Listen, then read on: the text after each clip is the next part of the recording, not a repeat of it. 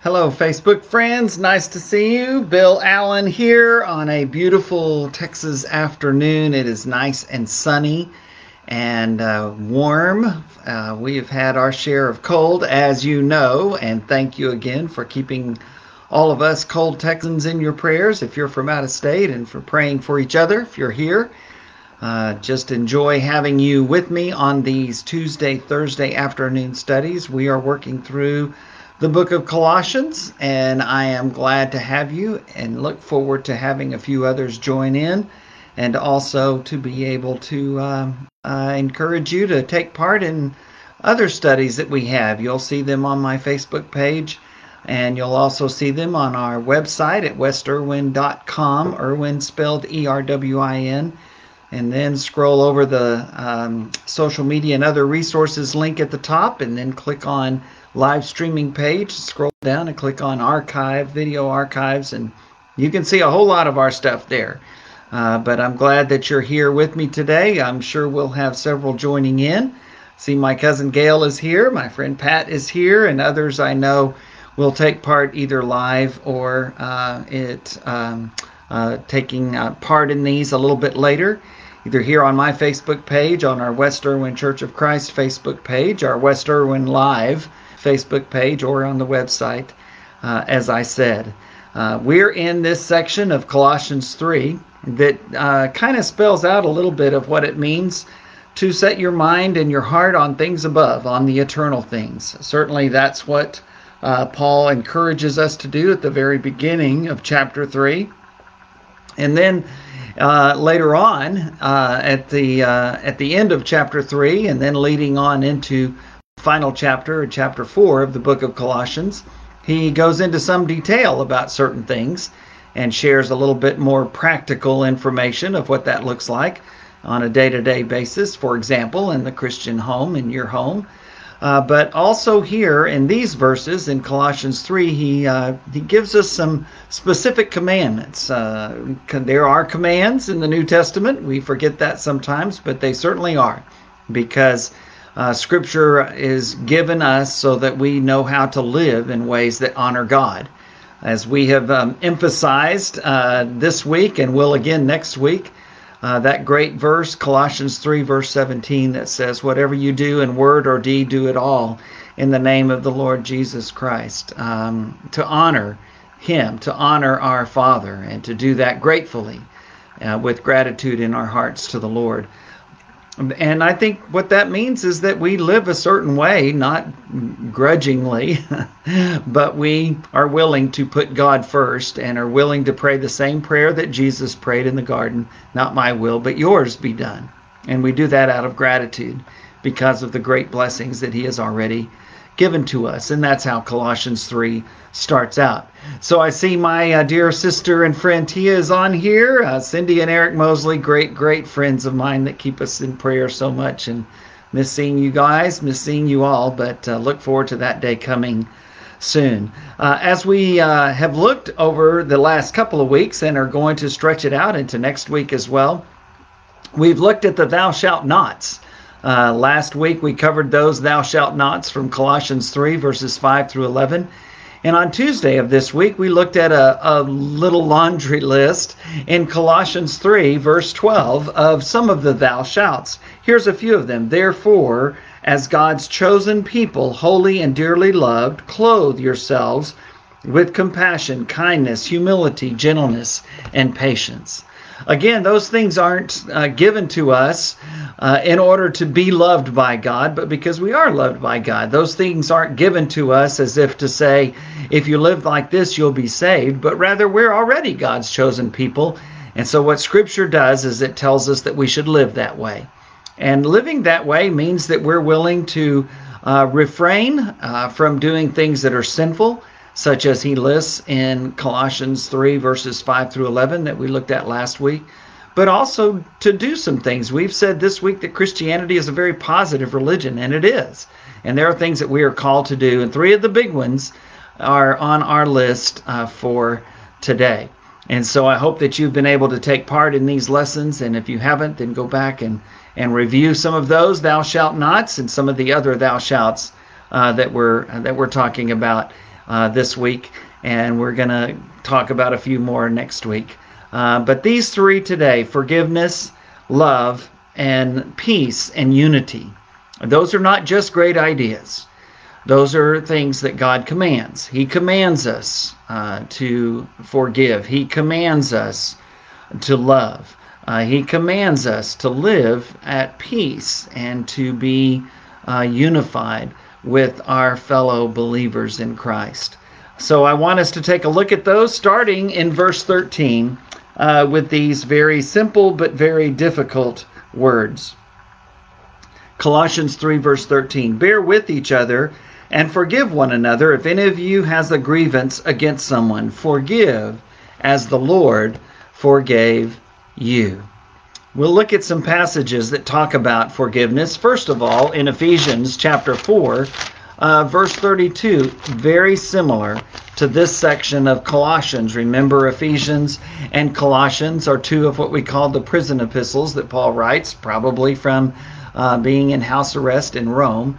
Also, of course, the book of Philippians is included in that group, and Philemon, a member of the church at Colossae that Paul writes.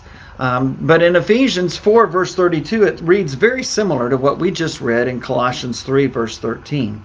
Be kind and compassionate to one another, forgiving each other, just as in Christ God forgave you. Well, that's very similar to what he says in Colossians 3, verse 13. And it tells us something that sounds easy enough, but we know from a practical experience perspective that this is something that's very hard to do. To forgive others is hard enough. But then when he gives us that standard, forgive as the Lord has forgiven you. Forgive each other as God in Christ Jesus has forgiven you. He introduces it in Colossians 3 verse 13 with that call to bear with each other, to be forbearing of one another. A similar term at the end of verse 12, that we are to live lives of patience. We are to be patient. And the patience of God is talked about in 2 Peter 3 when he talks about here's why the world is still existing, because God is patient. He's long-suffering. He is forbearing us, bearing with our sins to give us another opportunity to repent. God does not want anyone to die, to perish, but he wants everyone to come to repentance, 2 Peter 3 verse 9 says. And that's why the world still exists, and that's the only reason. But there will come a day when God's patience will run out and he will send his Son. And 2 Peter 3 says that but the day of the Lord will come like a thief in the night. It will come on a time when no one is expecting it, when those who thought they had plenty of time and could continue living their life as if God didn't exist, as if Jesus would never return, well, he will. The day of the Lord will come. And all of this physical stuff will be destroyed, and we will go before the Lord. And because we have come to trust in Jesus Christ, we will live with him for eternity. And we can't wait for that day to come.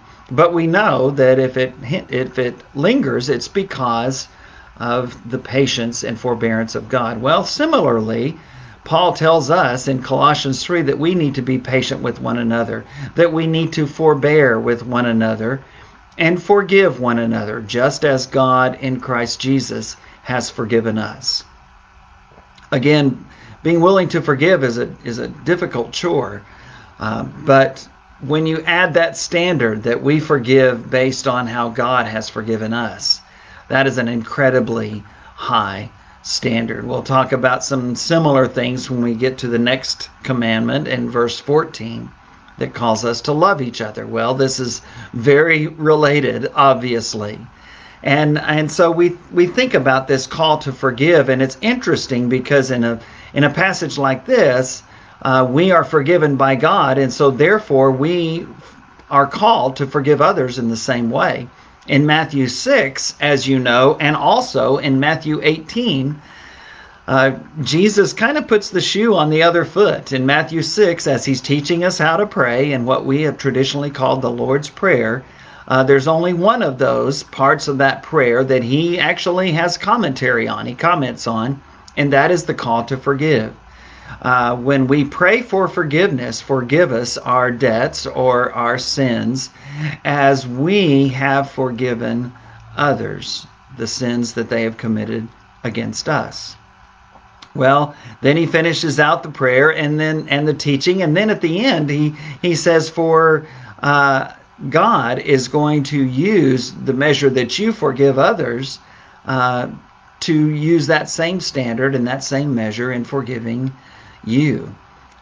Matthew 18, there is that incredible story, that parable that Jesus tells of a man who owed a whole lot of money. I mean, an almost uncountable amount of money.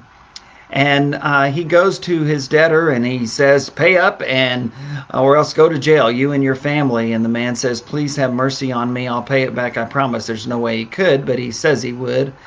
And so the man forgives the debt. He forgives the debt and he lets him go off a free man. But then that man sees someone who owes him just a little bit, not nearly as much, nowhere close to as much as he had just been forgiven. And the man asked him the same thing, just give me some time and I'll pay it back, I promise. But he refuses to have mercy on him. And instead, he has him put in jail and he says, you're not getting out until you pay the last penny. Well, in Jesus' story, there were others who saw that happen and they knew what had happened with the man. And so they go back and they tell the one that had just forgiven him. And he ends up putting that man back in jail and says, you and your family will lose your freedom forever, basically, because you can't pay this back ever. And then Jesus adds this statement at the end. When you're reading the parables, you want to look at those introductory and concluding remarks that Jesus or that the gospel writer might add in there, because they help us to understand the point of the parable.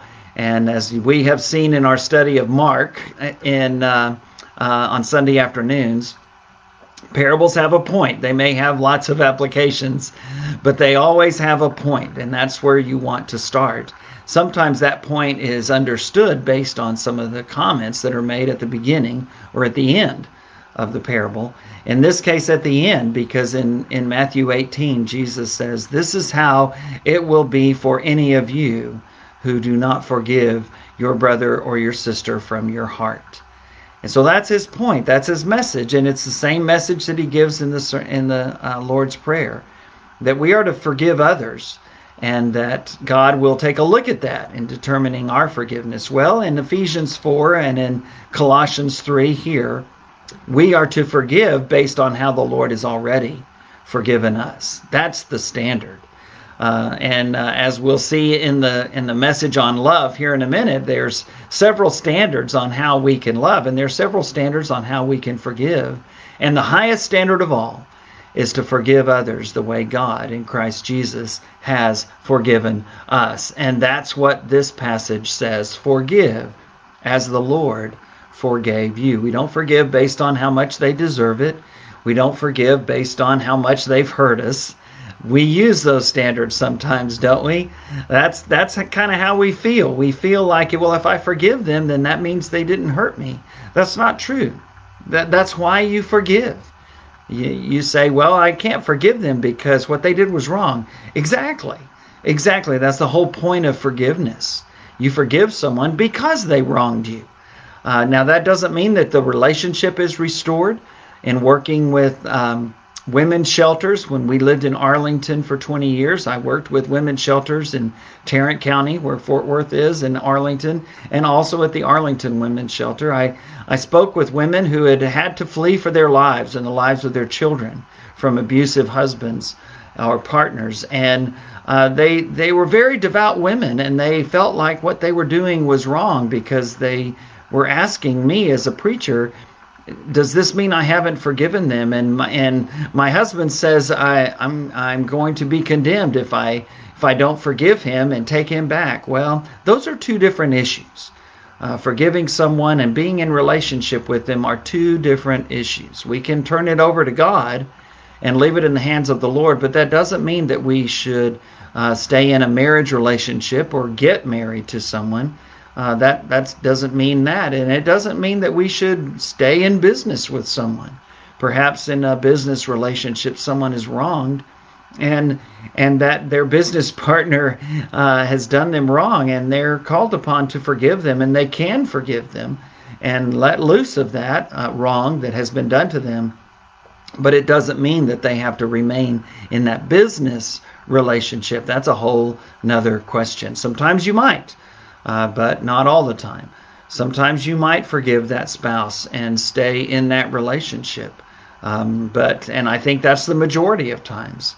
But there are great questions, and I urge you to seek counseling with church leaders that you trust, or with a licensed professional counselor that you can talk to about these things, preferably someone that's a person of faith that uses that faith aspect in their counsel. I think those are there are wonderful ones out there, and I urge you to talk to someone. But it doesn't take away from the call of Jesus Christ and the rest of Scripture to forgive. We remember Jesus on the cross, forgive them. He prayed to his Father. They don't know what they're doing. It's unbelievable that Jesus would have that attitude. And so we forgive because we've been hurt. We forgive because someone has wronged us. And another aspect of forgiveness is just simply because we forgive them doesn't mean that God forgives them. You know, I think there's a great passage of Scripture in 1 Peter 2 where Peter is talking about Jesus, and he's talking about how he was willing to forgive and was willing to be merciful even when he was on the cross. And what Peter says, the way Jesus was able to do that, is he simply says this: he entrusted himself to him who judges justly. And I think that's what we do when we forgive. We basically say, look, God, this is out of my area. I'm going to have to entrust you to deal with this in a merciful and just way. But as for me, I'm going to let go of it. I'm going to turn it loose and let you deal with it from here. And I'm going to refuse to let Satan use this to wear me down. One of the things that Amy Morin says in her wonderful little book that we're studying in our Bible class on Sunday morning, 13 Things Mentally Strong People Don't Do. The second one on our list is they don't give away their power.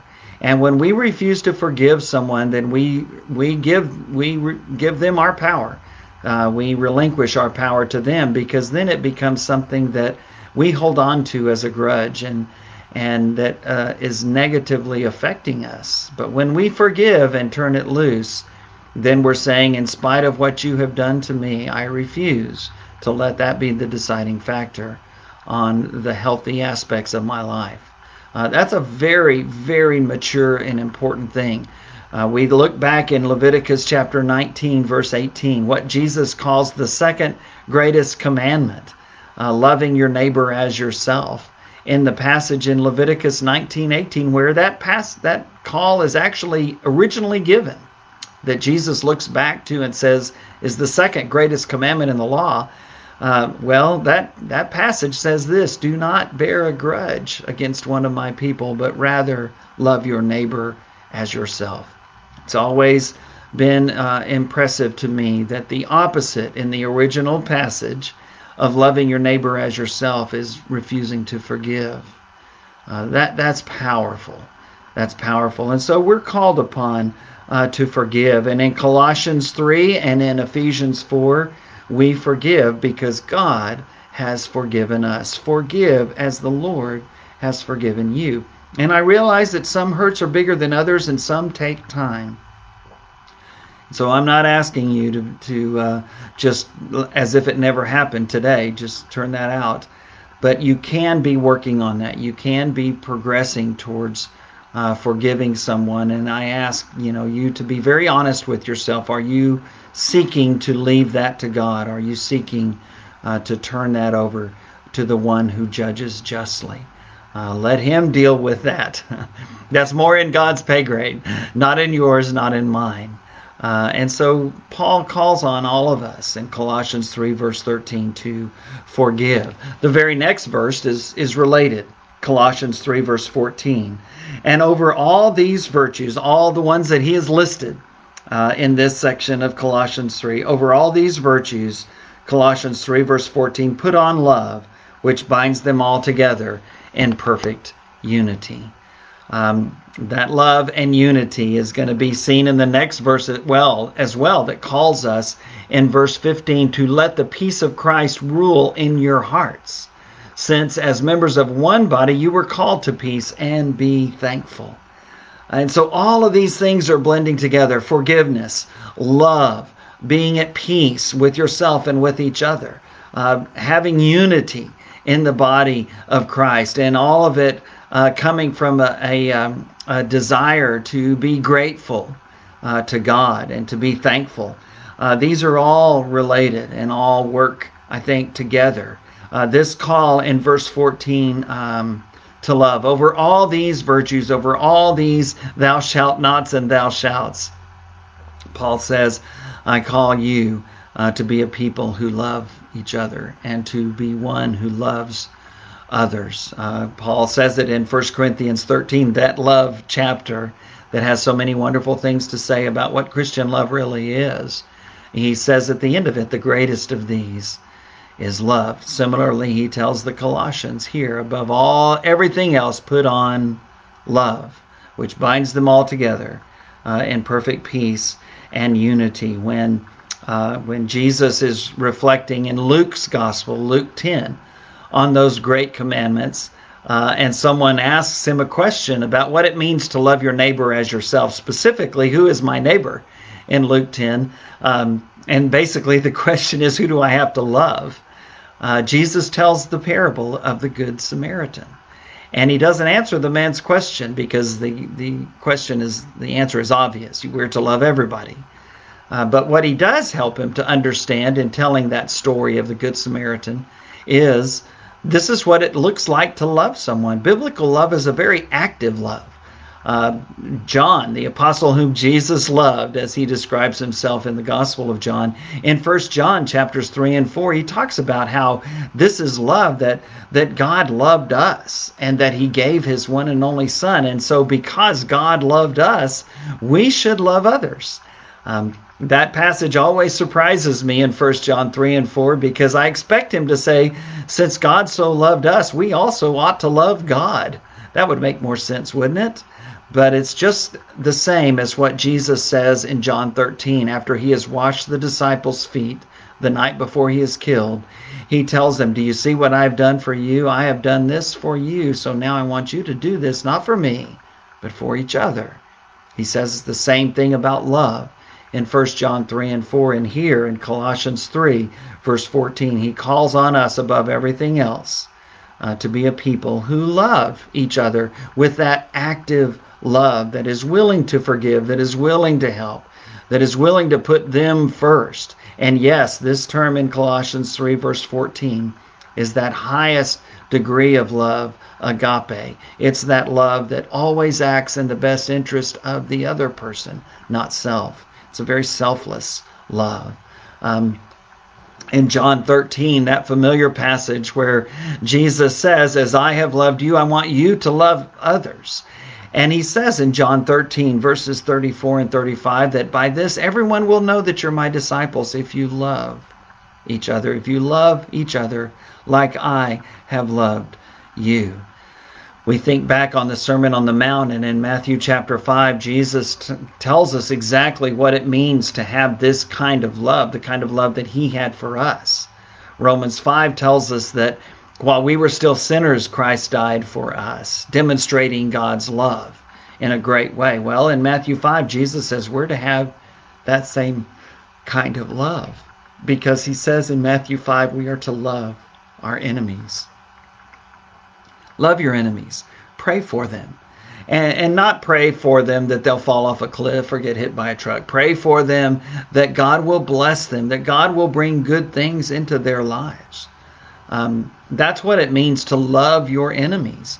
And sometimes we get this all fouled up, just like we do with forgiveness. We think the only people that we're supposed to love are the ones who love us, that we love others the way they love us. I don't think that's exactly how that second great command says, or even the golden rule, to treat others the way you would like to be treated. Well, that's a very high standard.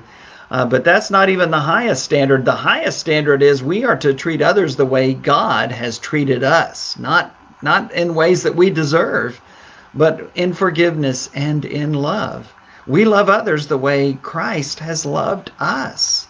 And just as Jesus loved his enemies, including us, because of our sins, we are called to love our enemies as well. And here's the thing about these commands, this command to forgive, this command to love, this command coming up, to be at peace with each other. Those commands are only needed because they're hard to fulfill. Jesus doesn't have to command us to love the ones who love us. We do that naturally. Just as he said when he talked about being a servant. He said, that if you're just going to serve the ones that you like and that like you, that's no different than the pagan world does. They love the ones that love them. They serve the ones that serve them. That's the way the world is. But what separates the people of God from everyone else is that they love even the ones who hate them. They forgive even the ones who do them the worst wrongs. And we do that again because that's how God has treated us. And we don't have to be told to love our friends. We don't have to be told to love those who love us. We don't have to be told to forgive people who are deserving of our forgiveness.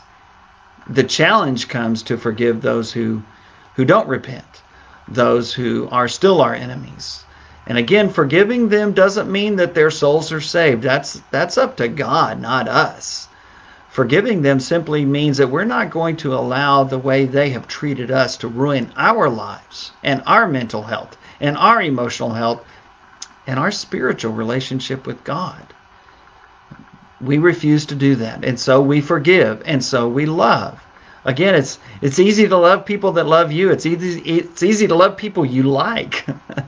But the thing that sets the followers of Christ apart from everyone else, Jesus says, by this everyone will know that you're my disciples if you have the kind of love for others that I have for you.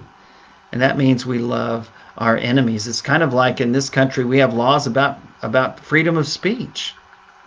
Well, laws about freedom of speech are not needed if we like what someone is saying. But the freedom of speech laws are there specifically because some people aren't going to like what I say. And I'm not going to like what some others say. But to actually live in a free country, again, not destructive, not threatening, but to live in a free country means there are people who say things that I don't particularly like. But they have the right to say it. Well, that's why those freedom of speech laws are on the books, because there are going to be things that people say that others don't like. And I think this is a very important discussion that's going on in our country right now. And I think it's very significant. And it's very significant for the church, for Christians, for religious freedom issues. Because there are a lot of people in this world and some people in power that don't like what the Bible says and don't like people proclaiming what the Bible says, but that's our call. We believe it. We believe that it is the inspired and authoritative Word of God, and so we seek to live by it, and we seek to share it. We do that humbly. We do that considerately. We do that out of love. Those things have to be present, but we continue to do that. And so again, the call to love others is there because we're called to love people that are pretty unlovable, that are hard to love because of the way they treat us. But again, that's how the Roman Empire was destroyed, by the Christian church. Not because the Christian church put up their weapons and won them over in battle, but because they overcame evil with good, just as the book of Romans says in the end of chapter 12. That's what it means to love others, the way Christ has loved us. And then finally, these verses in verse 15, it says this: "Let the peace of Christ rule in your hearts, since as members of one body you were called to peace, and be thankful." At the end of verse 14, in talking about love, he had said, above everything else, put on love, because love binds these all together in perfect unity. And love is the key for the unity of the church. And there's a vast difference between unity and uniformity. If you read the New Testament epistles at all, places such as Romans 12 through 15, 1 Corinthians 8, 9, 10, 11, 12, 13, and 14, you read those chapters, Ephesians 4, you're going to be struck by the fact that, wow, the church, the first century church, they had trouble getting along. We're going to be talking about Romans 9 through 11 in our Romans series on Sunday mornings in a few weeks. And Ephesians, Romans, Galatians, Colossians, so many of these books of the New Testament are, one of the overriding themes is that Christians had trouble getting along. And Scripture is given to us to help us know, remind us that we are called to get along, but also remind us how that happens. And the way that happens is what we're talking about in these verses today in Colossians 3, 13 through 15, and that is to forgive one another, to love each other the way God in Christ loved us, to forgive the way God in Christ forgave us, and to be at peace with each other. Peace doesn't mean in Scripture the absence of conflict, quite the opposite. In John 16, verse 33, a very, very well-known verse, our Lord says just before his death, he says, I've told you these things so that in me you might have peace. In this world you'll have trouble, but take heart, I have overcome the world. Not only does he not say that peace is the absence of trouble, he actually says in the midst of trouble, if you remember my words, you can still be at peace. The call to peace and unity does not imply that we are in complete agreement on everything. Again, just the opposite. There would be no need for Scripture to call us to get along and to love each other and to forgive each other and to be at peace with each other, to be unified if we all agreed on every single issue. That there wouldn't be any need. But the church is a diverse church, not just racially, but doctrinally as well. We have a lot of different beliefs. And that was true in the first century too. Some of them were very serious and important beliefs. But those great passages that we're going to be looking at in another month or so in our Roman study, and in chapters 13 and 14 and 15 especially, those are hard words that are given to Christians who had a lot of differences of opinion about what was acceptable to God as far as how they should live. We don't always agree on everything, and Christians in the New Testament didn't either. But what this call to forgive and to love and to be at peace and unified with each other is that we are one body. I love that song that we sing sometimes. We are the body of Christ, and we're called to be at peace with each other. We're not called to be at war with one another. We are on the same side. Even if we have our differences, we are on the same side. There are plenty of other enemies of Christ and the gospel in our world today. Satan is strong, and he is alive, and he's right here in River City, as the old song goes from the wonderful play. And I think we need to remember that we need each other, and we need to have each other's back, and we need to be on the same page, and we need to be on the same team. Doesn't mean that we agree on every single issue, but it does mean that we have a great love and respect for each other, and that we are at peace with one another. Even in the midst of our ongoing discussions about some of our differences, we can still have unity. We certainly don't need to be enemies of one another in the body of Christ. Jesus said in John 17, just as he said in John 13, that if we love each other, that's how the world will know that we're his disciples. In John 17, in his great, wonderful high priestly prayer before he's arrested and killed, he reminds us that we are to be at one with each other and unified with each other. And that also is how the world will know that we are his disciples, because in spite of our differences, we still have a huge degree of respect and love for each other, and we forgive each other, and we help each other to grow. Iron strengthens iron, Proverbs says, sharpening each other. And I think that's how Christians are to be, even, and sometimes because of our differences, we're able to sharpen each other. But we do that from a perspective of love and acceptance. We do that from a perspective of unity and peace, even in our differences. This is a great, great passage. And these verses in Colossians 3, verses 13 and 14, on forgiveness and love and peace. Verse 15 that talks about that peace and that unity and that gratitude. We'll start there next week, and we're going to go into that wonderful verse 16 on Tuesday that talks about, because of all of these things, what do? We sing. We sing, and we teach each other, and we encourage each other through singing together. I look forward to talking a little bit about that from Colossians chapter 3, verse 16, because I think that's an important call for us today. The old hymn, the old spiritual says, I sing because I'm happy. I sing because I'm free. His eye is on the sparrow, and I know he watches over me. Well, that's what Paul says in Colossians 3. From a spirit of gratitude, from a spirit of forgiveness, from a spirit of unity and peace, from a spirit of love, we sing. Looking forward to our lesson next Tuesday, and then finishing out this section of Colossians 3 on Thursday with that great and wonderful Colossians 3, verse 17. Whatever you do, in word or deed, do it all in the name of the Lord Jesus, magnifying, worshiping, honoring God the Father through Him from a spirit of gratitude. I pray that God will bless you. I pray a special prayer for my friends, Karen Clayton and all of her family, her wonderful sons, Jeff and Kyle, and of course Greg's family, in the passing of my friend and my mentor and my father in the faith, Ronnie Clayton.